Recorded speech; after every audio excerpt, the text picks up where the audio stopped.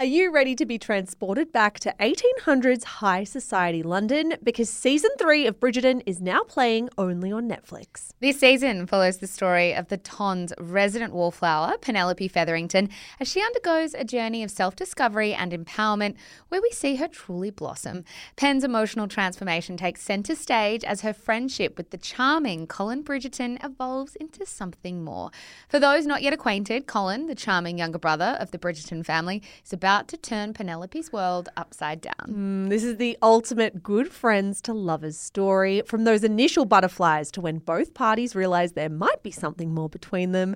Watch Bridgerton season 3, now playing only on Netflix.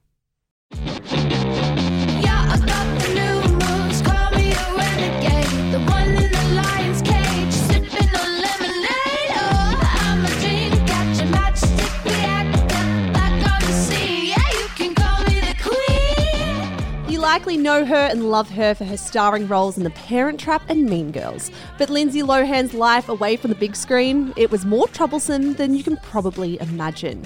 Welcome to Scandal from Shameless Podcast, the stories of the biggest celebrity controversies revisited. Now you know I'm back.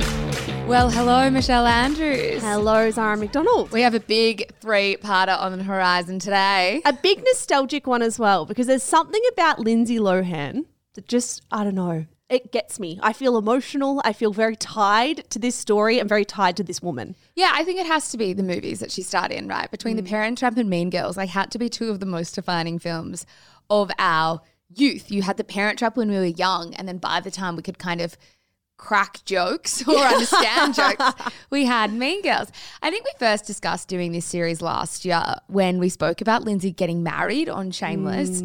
And I think between that and her dropping her Netflix movie in November last year, it felt very much like Lindsay was back. And I don't want to sort of overstate the level to which she was back. I mean, she was the biggest star of our generation, and I don't think she's the biggest star of our generation today. But it certainly seemed like she was coming back and that she had good work and she was married and things just looked up. Yeah, and I think that's a really lovely thing for us to witness, because truthfully, when you track maybe the demise or the downfall of anyone in the celebrity space, quite often you don't see them then get back up. You don't see them rebuild their career or rebuild their life in the public eye. Maybe they do that away from the public eye. We don't know. But to witness that and to see that with Lindsay has been really lovely. And I think that's why we really wanted to chart her story and kind of trace back through the biggest moments of her life.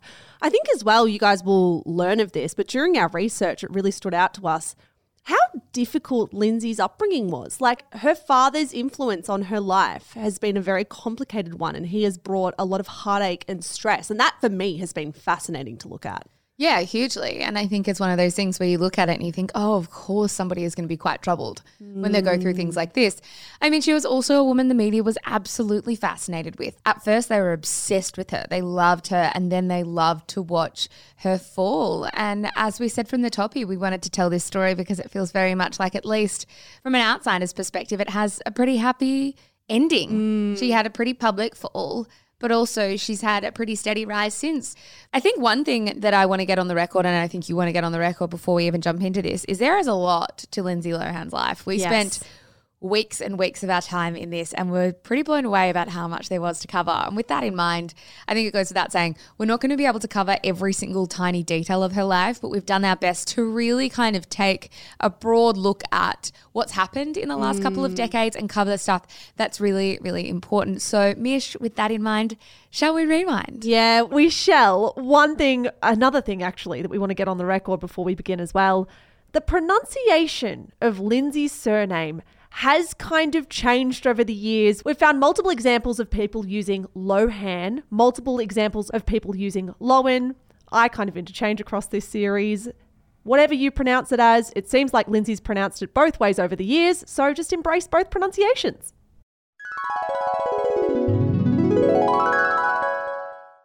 All right, Zara. Lindsay Lohan was born in Long Island, New York in July 1986. She is the older sibling to her brothers Michael Jr. and Cody and her sister Eliana. Yeah. Now, Lindsay Lohan's mum, Dina, is a former Rockette, and the Rockettes, for the uninitiated, are like a really famous American dance company.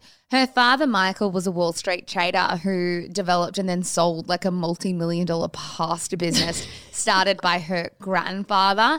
They married in their early 20s. Yeah, Lindsay got her start in the industry like so many of the child stars we've covered on Shameless, incredibly young. She signed onto Ford Models when she was just 3 years old.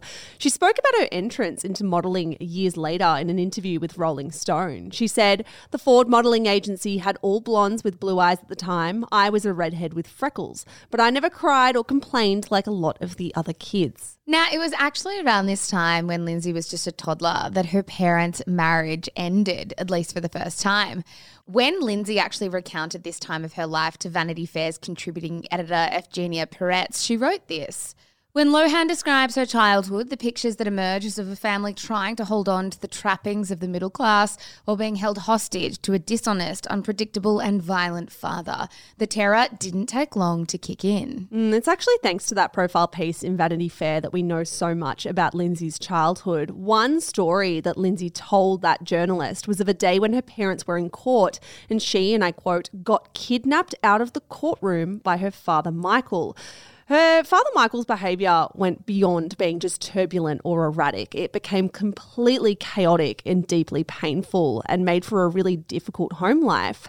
Lindsay told Vanity Fair, "It got to the point where my father would not come home for a few days. He would come home 3 days later and be very angry, and we'd be walking on eggshells, and it would be a very tense, scary household." Now, the Vanity Fair piece detailed how Michael Lohan would, and I quote, blow his fucking money away, disappear on drug binges and find himself on the wrong side of the law. The first time he was put in prison was for criminal contempt of a securities case. Now, what followed was a long list of convictions, most resulting in further jail time. We had assault, violations of a protection order, DUIs. Lindsay's quote in this piece continued. I remember I was coming home from an audition and that was when it was bad. My father was away. He had been in and out of jail my whole life. Somehow throughout this period, Lindsay's parents did rekindle the romantic side of their relationship. To be really transparent with the listeners, it's a very on-again, off-again marriage or romantic relationship in the early years of Lindsay's life. In fact, throughout so much of her upbringing, they're together, they're not together. So once Michael's alleged violence escalated, the marriage then fell apart again and Michael's access to his children was heavily restricted. Now, we are deviating away from the timeline slightly here, but we think it's important to properly illustrate how deeply affected Lindsay's childhood was by her father Michael's actions. We're going to read a little more of that Vanity Fair piece and what Evgenia Peretz wrote in that profile of Lindsay. It reads like this. Strange as it was to have a father in jail, the prospect of his being on the loose was downright frightening. For a time, Dina and the kids went to live with her parents because the family was too afraid to stay at their own house, which was just around the corner from Michael's crash pad, his parents' house. But 4 years ago, when things got too cramped and the drive to school became a hassle, the family decided to brave it and move back into their home. They pulled up in the driveway, and what happened next was, as Lindsay puts it, really fucked up. The piece went on. Followed by Ali and Cody, Dina took some things inside. She proceeded upstairs and went to use the bathroom. Ali and Cody, already cautious at their tender ages, were right behind her. Suddenly, according to Lindsay, out of the shower jumped Michael. Dina and the kids ran screaming out of the bathroom and tore down the stairs. He came running out of the house, says Lindsay. And I got in the car and Ali and Cody ran into the car and we all floored it out and drove back to my grandparents' house and wouldn't go back into the house and got rid of the house. Really bizarre to think that their own father, I don't know, would try to unsettle them that way by like hiding in the house, shower, ready to jump out at them. Yeah, it's pretty eerie, isn't it? Yeah, it's very difficult to wrap your head around what he was thinking or what he was trying to do in that moment. Yeah, now while things at home had been pretty awful, Lindsay was doing extremely well as a child model and actress through this time.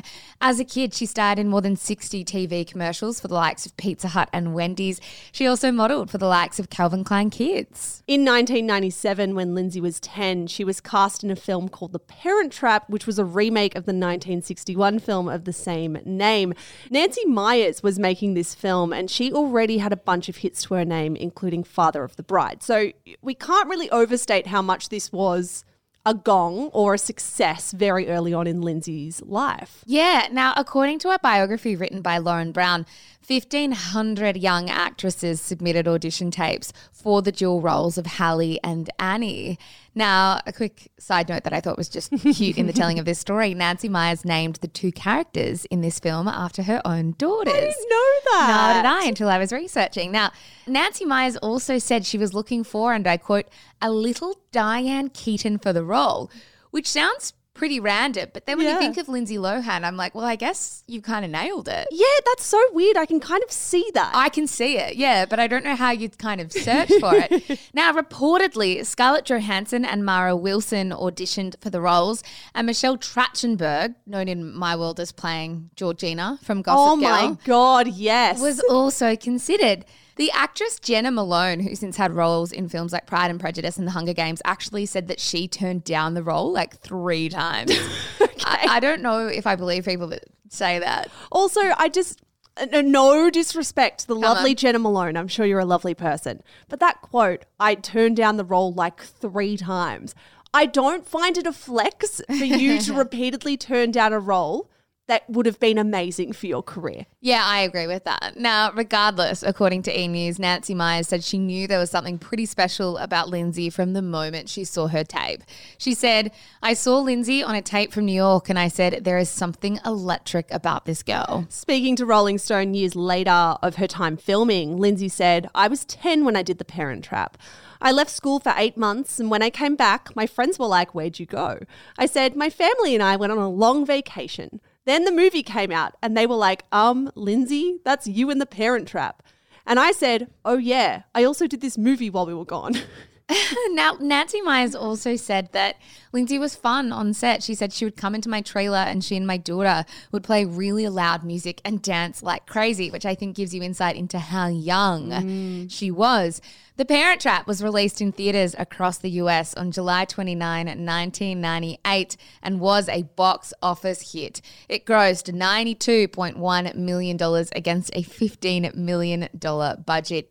It's a bonanza, that film. A bonanza? Is that a good way to describe it? It's a bonanza. I mean, typically in the past, we've referred to these kinds of things as smash hits. But if we're changing smash hit for bonanza, I don't love it, but I'll go along for the ride. I can be a walking thesaurus. We can have multiple words that mean the same thing. It did well. It did very, very well. Super well. Now, around this time, it's probably helpful to note, Lindsay's dad, Michael, was sent to federal prison for stock fraud where he served a 4-year-long sentence. So we have incredible career success matched with incredible personal life trauma for Lindsay. As far as kids or young adult movies are concerned, The Parent Trap was a total success, and Lindsay's role in it was absolutely applauded by critics. She had the dream scenario where the movie's making great money and the critics think it's a sensation. Yeah, well, think that you're a sensation at the very least. Here's what the New York Times wrote in 1998. The twins, Hallie and Annie, are both played with take charge gusto by red-haired Lindsay Lohan. Miss Lohan, a Ford model at 3 and then a very busy 10-year-old on another world, plays a dual role with apparent effortlessness and with so much forcefulness that she seems to have been taking shy violet lessons from Sharon Stone. That reference has gone a little bit over my head. Yeah, but I'm sure there's at least one person listening to this that gets yes, it. so many people. So that one's for you, whoever you might be. Now, the piece went on, trading off English and American accents and flouncing through about as many costume changes as they were in Evita. Miss Lohan easily makes it credible that the two girls could switch places and hornswoggle their credulous parents. Hornswoggle, I know you just used bonanza before, but hornswoggle is a word that I will happily have on this podcast I more. don't think I've ever said that out loud. I love that. Now, if people don't know what hornswoggle means, there is also a professional wrestler by the name of Hornswoggle, but it means get the better of someone by cheating or deception. That's a great word. Hornswoggle. Now, after The Parent Trap, Lindsay's mum, Dina, opted against moving the family to Hollywood. Instead, they stayed on Long Island so that the kids could keep going to school. And for 2 years after the movie, Lindsay really was practically your normal teenager. She played soccer, she did cheerleading, and she went to school every day like most kids do. Yeah, it was only when some of her acting friends kept scoring roles and really excelling in the field that Lindsay decided to throw herself back into the industry. Her mum, Dina, told Vanity Fair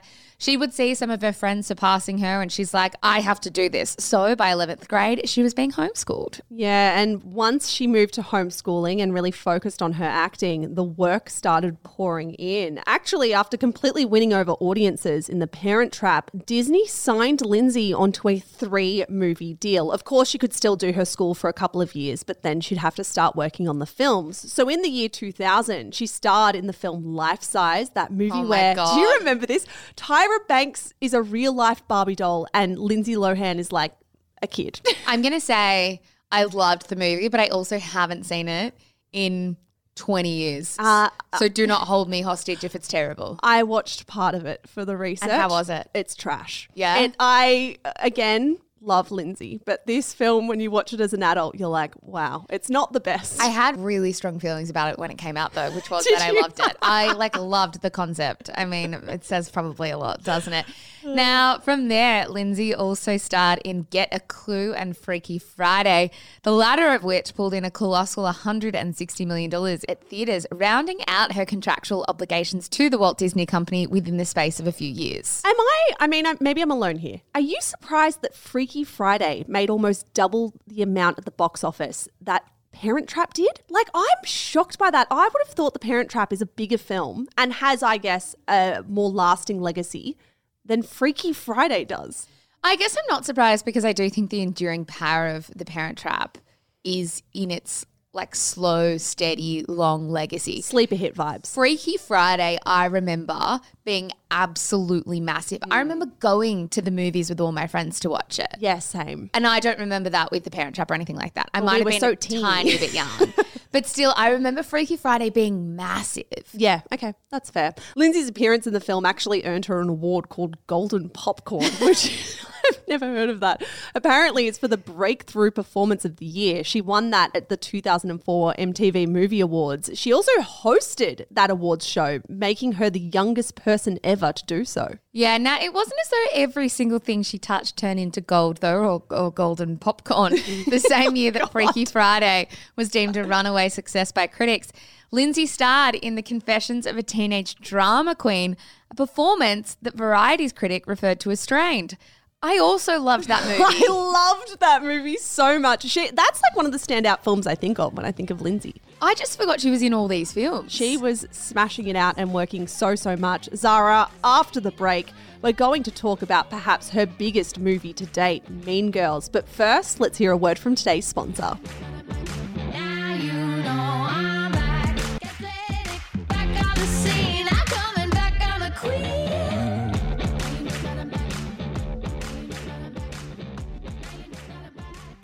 Now, Mish, you could say that Lindsay didn't really pay the negative reviews much mind, mostly because she didn't really have time to. In 2003, another massive script landed on her desk. She was 17 and the film was called Mean Girls and it was written by Tina Fey.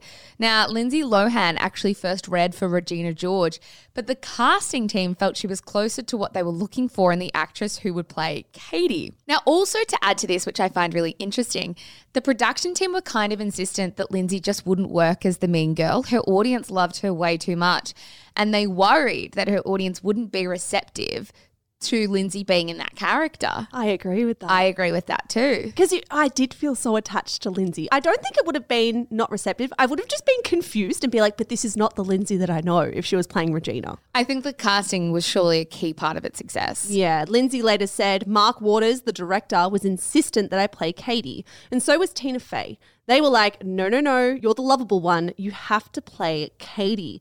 Tina Fey, who we know is hugely influential in the movie and television industries, said she was blown away by Lindsay's skill on set. She said she never paraphrased a sentence once. She has this really quick to memorize, spongy mind that you cannot have when you're 17. Between takes, she would be talking to me and Amy Poehler, who had a role in the movie. At the time, it was, I've got to find these baby blue Ugg boots online. And then they would say they're ready to shoot and she would just turn and be fully present and really good in the scene. Then Mark Waters would call cut and she'd be like, anyway, I saw this thing. I love that quote so much. I can imagine a 17-year-old with that amount of talent who can just switch between roles, between being who they are and being this incredible actress at the same time. I agree. Now, the film was released in 2004 and it grossed $130 million worldwide. Lindsay Lohan earned several accolades, including 3 Teen Choice Awards and 3 MTV Movie and TV Awards. In 2021, her performance as Katie Heron was listed as the 11th best performance of the 21st century by The New Yorker. That's incredible. 11th best performance of the century. Yes. And yes. The New Yorker, if you want anyone to say that you did a good job, it's The New Yorker. Yeah. I am just imagining people like sitting around a table throwing shit at a wall being like, yeah, Lindsay about here. But it was an amazing performance. Like I cannot think of a more quotable movie for our demographic. It became a total cult classic. Like, if there's one movie you would walk up to and ask anyone our age if they'd seen it, you'd go up and say Mean Girls, right? Yeah, 100%. And I also do appreciate when films targeting young women make it onto lists like this and make it in a really good spot. Like 11th is great. For so long, I feel like films like Mean Girls would have been tossed aside as just like silly girls business. But I love that they've actually acknowledged that as an incredible performance, because I think about Mean Girls. And how often do people quote Mean Girls today? Yeah, still today. Now, at this point in time, a freshly 18-year-old Lindsay was still being managed by her mum, Dina, but they were actually living separately. Lindsay was living by herself in LA and her mum was managing her remotely from Long Island. When her mother was away, her assistant would take care of her. Now, as promo for Mean Girls, Lindsay did the press circuit like they all do, and that included an interview with journalist Mark Bonelli for Rolling Stone. Now, this resulting interview is one of the more bizarre and yuck profiles we've read in a long time, hey? Yeah, that's an understatement perhaps. Here's the opening sentence for anyone who's curious. Lindsay Lohan has been 18 for just under a week when she tells me her breasts are real. I did not ask, gentlemen never do, though my reporting, discreet visual fact-checking, a goodbye hug, seems to confirm her statement. That's the opening line. That's the opening line. Now, as an aside, if that breasts comment strikes you as completely out of left field, we are right there with you. It is really ick and weird to read an older man writing about an 18-year-old's breasts and hugging her and verifying whether or not they're real. Rolling Stone wasn't actually alone in that commentary. When we saw that, we were like, what the hell? But it turns out that publications like W Magazine and People Magazine also speculated the realness of Lindsay Lohan's breasts when she was just 17. And there was always this subtle inference in the reporting that perhaps Lindsay's keen stage mother, I would put it, Dina, had maybe organised a breast augmentation for her teenage daughter. And this rumour that Lindsay got a breast augmentation when she was just a teen ran really deep. It even extended to her sister Ali. When Ali was just 14, the Sydney Morning Herald here in Australia was reporting the rumour that Dina got Ali breast implants as well. Now, whether this is a tale of the media being disgusting or an out-of-control stage mum completely overstepping, or both things at once is up to you. But I think it would be remiss of us to not include that because this was a massive narrative in the noughties. Yeah, absolutely. Now, regardless of Rolling Stone not flying solo with the narrative about Lindsay's breasts, the profile is, as we mentioned, pretty fucked. Here's another passage so you can glean the tone. In more recent years, fallen Mouseketeers Britney Spears and Christina Aguilera recognized that music videos involving school uniforms and or nude body stockings would exponentially increase fatherly, big brotherly, and creepy unclely tolerance for music that's pretty much unlistenable if you're not a 13-year-old girl. Ugh. Mark Bonelli went on to say Lohan managed to look striking without coming off as an empty vessel. He also described her as, and I quote, a favourite object of scrutiny for the paparazzi and the online pervert community alike, and added, if Lohan wears a low-cut dress and makes a mistake of, say, bending over slightly to step out of a vehicle, enlarged photographs of her cleavage will be analysed as meticulously as the Zapruder film. No words. Then there was also this exchange between Bonelli and Lohan. The question was, what do you think about the way that girls in pop culture today, like Britney Spears and Christina Aguilera and now you, have to make this shift from child star to sex symbol? Her response was, you mean growing up in public? It's weird, but it's something that has to happen. Mark Bonelli responded, not just growing up, becoming a sex object. To which Lindsay said, I don't think of myself as a sex symbol. It's weird that people call me that. I mean, it's so much to consider that a young person just turning 18 has to deal with, especially when you read a line in the profile piece that reveals 5 cars full of paparazzi are stalking her and taking photos of her wherever she goes. Now, this all bled into a growing sense of paranoia that Lindsay had about her celebrity status. She told Mark Bonelli, "I get a little concerned sometimes about the things that are written about me. Sometimes there are personal things about me in the papers. I start thinking which one of my friends is talking shit about me. People in this business build you up, then they try to take you down. They'll write what they want." As with so many of the child stars who came before her, Lindsay was also trying her hand at becoming a pop star. It's not abundantly clear who wanted this for Lindsay, whether Lindsay wanted to branch out into music herself or whether the adults in the room who were profiting from her success wanted that for her. All we know for sure is that by August 2004, Lindsay's foray into pop superstardom was absolutely underway and it was making plenty of headlines. Yeah, now it turns out that Lindsay was signed to Casa Blanca Records, the label owned by Tommy Mottola. Now, loyal Scandal listeners, if there are some of you out there, will recognise that name from our J-Lo Scandal episode. Mottola famously nurtured the early careers of both his ex-wife Mariah Carey and Jennifer Lopez. Regardless, in August 2004, it was common knowledge that Lindsay was hard at work on her debut album and that her breakout single, I Decide, was featuring on the soundtrack for The Princess Diaries too. I just love everything about this. I love that The Princess Diaries has copped a mention. I just love this era, full stop. Another interesting feature of the Rolling Stone profile is its discussion of Lindsay as the, and I quote, bad girl. Now, that is literally how Mark Bonelli described her. He said, "What really makes Lohan bad is the fact that she goes out to nightclubs in Manhattan and Los Angeles and occasionally dances on tables. All this has helped her new adult image but could hurt her old Disney remake princess image, which has her handlers worried. When I suggest to Lohan's publicist that we go out and see a band together, the publicist snaps, 'She's 18. I don't want any more stories of her out in clubs.'" On the nightclub stuff, Lindsay did her best in this profile to quash speculation that she was growing up too fast.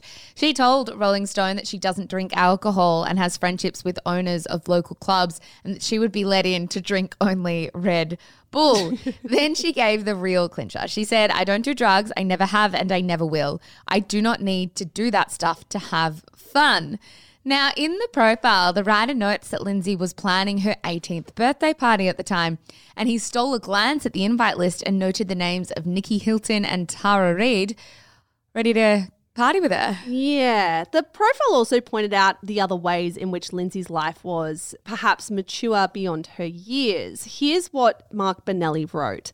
Lohan recently went public with the news that she's dating that 70s show star Wilma Valderrama. Coincidentally, the pair became less secretive about their relationship after Lohan's 18th birthday.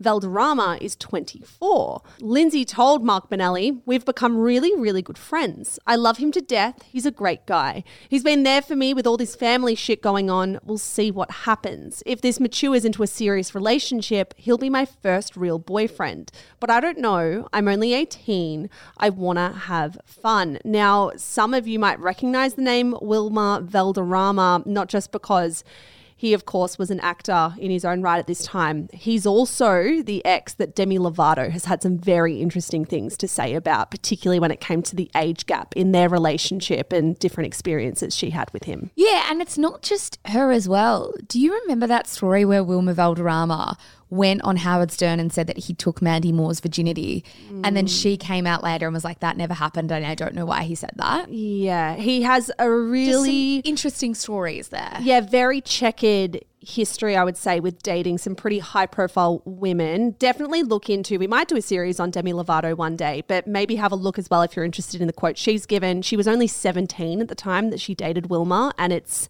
a very interesting read to read about their dynamic. Yeah, but back to Lindsay for a moment. Lindsay was like this wild child, as we know, with a penchant for clubbing, who of course only had Red Bull when she went out, and who had the teenage market in a total chokehold. And her big form of competition in this industry just so happened to be her arch nemesis and fellow Disney star, Hilary Duff. Yeah, now if you'll excuse us, everyone, I'm sure you're all on the ride with us when it comes to this anyway, because the Hilary Duff feud is just so interesting to me. We're going to take a slight deviation away from the timeline again for a second to talk to you about what is perhaps the most nostalgic mini scandal when it comes to Lindsay Lohan, and that is her well-established feud with Hilary Duff. I had forgotten about this. Had you? I remember this. I was captivated by this story, which might be a bit fucked up because, yes, it's partially pitting women against women. But they pit themselves against each other too. They vocally, as you'll definitely learn, lent in. Everyone will learn they absolutely lent into this. Now, to give you some context on this feud, it's quite teenagery, which is the best kind of stuff. Tina Fey actually once told Entertainment Weekly there was one day on set on Mean Girls when she tried to explain to Amy Poehler and me her beef with Hilary Duff, but we couldn't crack it. We were pretending we could follow it. With that in mind, the feud between Hilary Duff and Lindsay Lohan dates back to the early 2000s. According to BuzzFeed, in 2000, Hilary Duff met the late Aaron Carter on the set of Lizzie McGuire and the two started dating. Yeah, Aaron once said of their relationship, I was dating her for like a year and a half. Then I just got a little bored, so I went and I started getting to know Lindsay, dating Lindsay. Then from there, it sounds like this kind of love triangle got a little messier, Zara. He said, and then I didn't want to do that anymore, so I got back with Hilary. And then I ended up cheating on Hilary with her best friend. Now, I think it's probably important to note for context, these three are all obviously in the public eye. They're super, super young, and that's why this drama seems so immature now. According to E! News, Hilary Duff retaliated by showing up, possibly uninvited, to the premiere of Freaky Friday starring Lohan in April 2003. Lindsay Lohan then did the same thing at Hilary Duff's Cheaper by the Dozen party that followed that December. Now, to be fair, I think showing up at someone's movie premiere, even uninvited, is like not the most sexy or intuitive form of revenge. No, because say that's what you think is going to like throw the person off on their big movie It's like premiere. just giving it more publicity. You're generating so many headlines for their upcoming film that they want to perform well. Like by trying to sabotage your ultimate competitor, you're kind of playing into exactly what their publicist team would want. But do you think their publicists were working together on this? Maybe. But then it's so immature. Like so much of this. Number one, I'm also shocked that Aaron Carter even gave that quote to be like, anyway, I ended up cheating on Hilary Duff with her best friend. Like it's weird. The whole thing is weird. Lindsay then hosted Saturday Night Live and that put everything into overdrive. Yeah, because during her monologue, comedian Rachel Dratch appeared as like this unflattering caricature of Duff, according to Access Hollywood. Now, Hilary was not impressed with Lindsay's SNL stunt. She told Access Hollywood this. I'm not here to talk bad about her like she talks bad about me all the time. That SNL skit reportedly prompted Hilary to ban Lindsay from the premiere of A Cinderella Story. Now, according to reports, she also told Blender magazine, sometimes I really hate Lindsay Lohan. Now, to add to this, according to MTV, at the Jingle Ball in 2004, Lohan's then 8-year-old brother Cody asked Joel Madden for an autograph. When Hilary Duff told him the boy was actually Lindsay's little brother, Joel Madden then asked to speak to Lindsay's mum and said that if Cody really wanted an autograph, then Lindsay better apologise to Hilary. Now, as a separate quick aside as well, Joel Madden was dating Hilary Duff when she was 16 and he was 24. I'm sure we'll do a scandal on that one day too. Maybe Joel and Wilma can end up in the one episode together. Who knows? Eventually, the feud between Lindsay and Hilary died off. By 2007, People magazine reported that the two were not only cool with each other, but actually friends. Hilary Duff told them, we're both adults and whatever happened, happened when we were young. It's over. A ceasefire. We love it. It's over. All right, back to the timeline. Because according to Vanity Fair's Evgenia Peretz, the success of Mean Girls saw Lindsay's life deviate further and further from her high school friends. Now, while Lindsay's schoolmates were heading to college and living with other kids their age, Lindsay herself was increasingly enmeshed in a world where the stakes were high and the people you could trust were virtually non-existent, right? Yeah, I mean, she gave that quote earlier saying, which of my friends is going to rat me out to the tabloids next? It was at this point in her life that Lindsay actually moved to go live in the Four Seasons Hotel alone. In the wake of everyone talking about the success of Mean Girls, the media really turned its attention to the less sparkly aspects of Lindsay's life, specifically her dad. Soon, there were reports about how Michael Lohan had assaulted a sanitation worker, beaten his brother-in-law with a shoe at a family family member's first communion and how he apparently neglected to pay a $3,800 bill at a strip club. Perhaps what was even worse than all of this was the fact that Michael was also speaking to the tabloids like Page Six about his teenage daughter, despite them not having any form of a relationship anymore. Lindsay and Michael were estranged, and yet he was using her for his own publicity. Yeah, now it didn't end there. As reported by the New York Times, Michael Sr.'s desire for a slice of his daughter's spotlight ran really deep. In 2005, he publicly offered to drop a lawsuit against ex-wife Dina, where he was demanding half of Lindsay's management fees in exchange for Lindsay joining him on a reality show about their lives. It's so fucked. Now, in a press conference held in a Long Island law office, and yes, he did hold a press conference for this kind of stuff, Michael also described both Lindsay and her mother Dina as emotionally unsound and demanded that they submit to drug and alcohol testing. A day later, Lindsay's lawyer sent a 7-page cease and desist to news outlets across the country, warning them against publishing any aspects of Michael Sr.'s story. Now, speaking to W Magazine about the ordeal, Lindsay said, "I think I should have a press conference. He didn't do anything for my career except go out and not come home at night and make me and my mum stay up and wonder where he was and then show up 3 days later. So I don't think he deserves anything. He doesn't even deserve my respect." Yeah, she went on and said, "I didn't even know about the press conference, actually. I have enough to deal with. Oh, but I did hear that my dad was suing me for alimony. And I'm like, I was never married to you. So what's it for? Abandonment?" We've covered some pretty egregious things from the parents of celebrities in Scandal.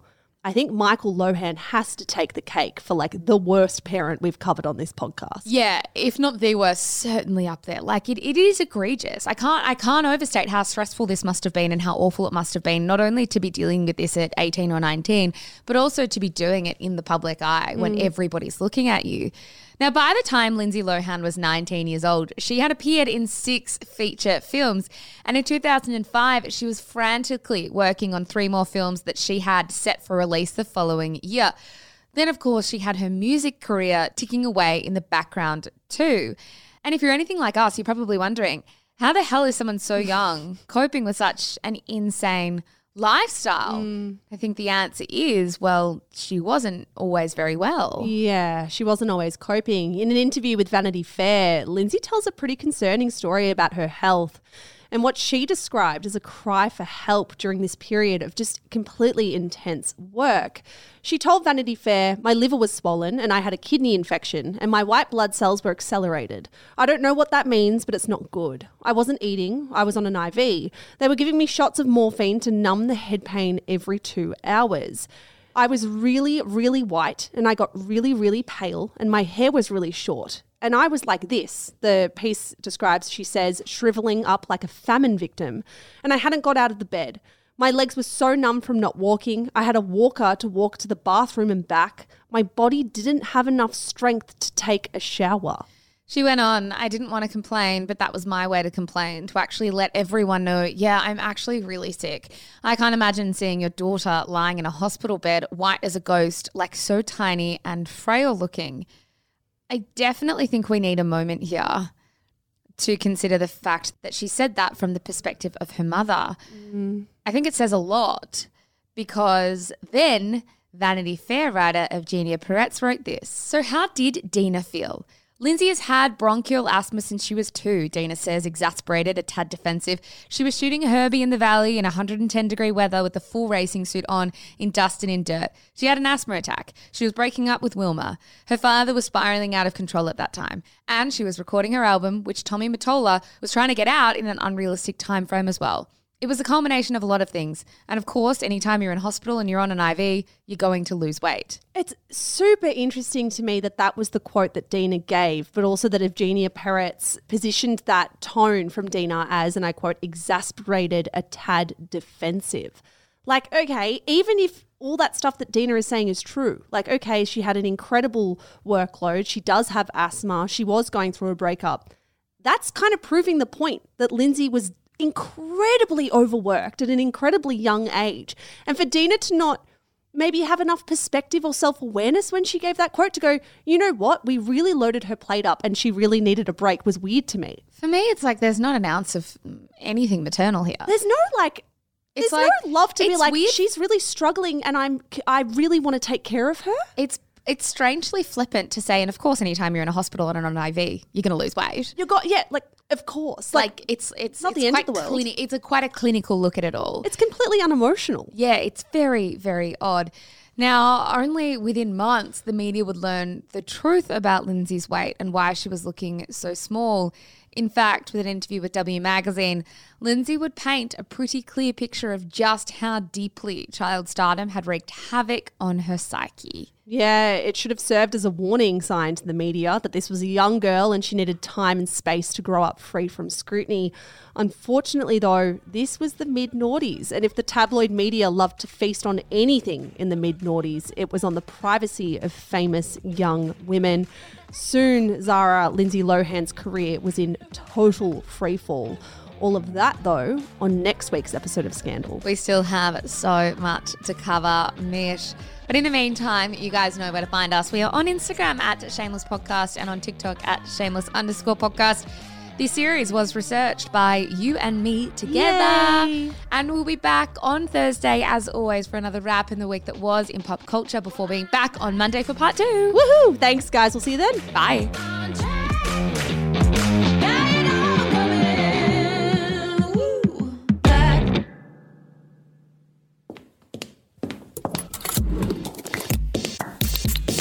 Shameless Media. This podcast was recorded on Wurundjeri land. Always was, always will be Aboriginal land.